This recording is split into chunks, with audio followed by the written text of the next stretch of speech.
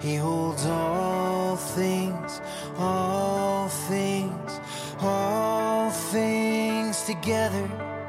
He holds all things. Well, hello, Lakeside. We pray that this finds you well. This is certainly a unique time for all of us. And our passage today in Philippians chapter 2 will specifically focus on the uniqueness of our Savior. And it makes me think of one of my favorite quotes from one of my favorite preachers, Charles Spurgeon. He said, "I have a great need for Christ, and I have a great Christ for my need." And our hope for you is that as you work through Philippians chapter 2, that truth would be confirmed in your own heart. We know that we're in a unique time and we have big needs. And so we pray that you would find yourself reassured in the uniqueness of our Savior and His sufficiency for you and your need. We'd like to make a few announcements before we consider the passage of Scripture together. Upcoming this week is a virtual Bible study for women.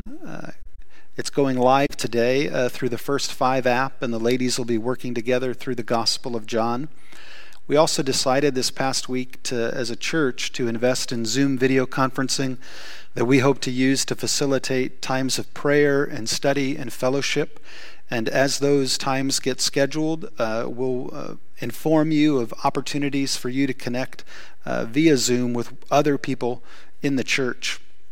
And we'd also like to remind you of the resource that we have in Right Now Media that you can sign on to at any point in time by texting in this information to 41411, and you'll get a library of resources that you can use in this time that we are thankful to have access to.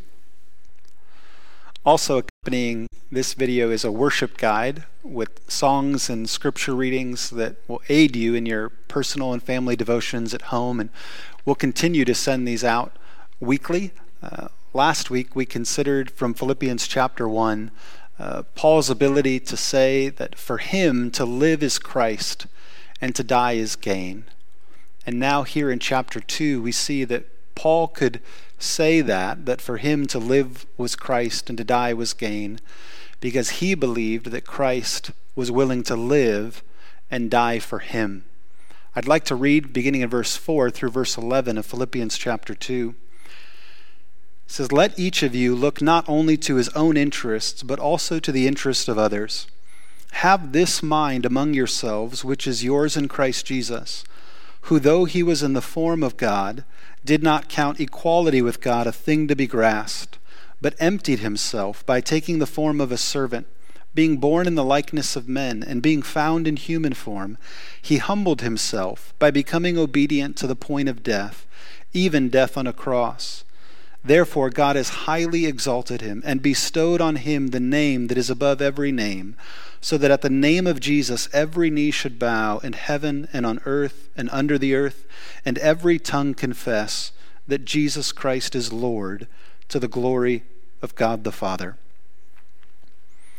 It is a wonderful and amazing truth that Christ was willing to leave heaven and all of the safety and the security and the joy and the love that would have meant for him, to come to earth, to experience the vulnerabilities that we as human beings experience, the pain and the suffering that we have, which for all of us is not a choice. It's something that we were born into, and something that we have to find ways to encourage each other in spite of.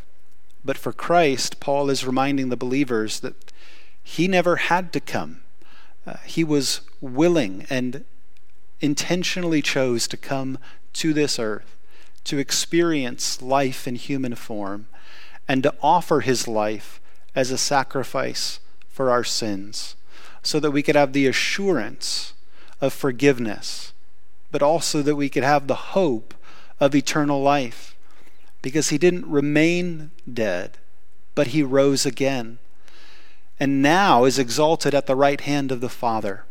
And he is the reason we have the living hope that we sing about, and that therefore we can face now the anxieties and the uncertainties of our lives with the full confidence that Christ was willing to live and die and live again for each and every one of us.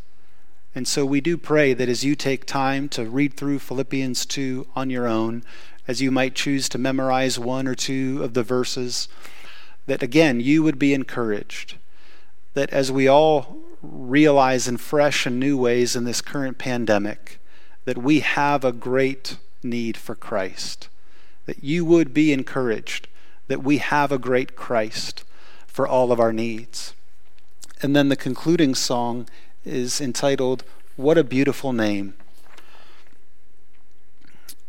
And this song reflects on much of the truth of Philippians chapter 2. It says, "You didn't want heaven without us. So Jesus, you brought heaven down. My sin was great. Your love was greater. What could separate us now? You have no rival. You have no equal. Now and forever our God reigns. Yours is the kingdom. Yours is the glory. Yours is the name above all names." And it's because of that truth that we, like the church in Philippi, can look after not only our own interests, but also the interests of others. He holds all things, all things, all things together.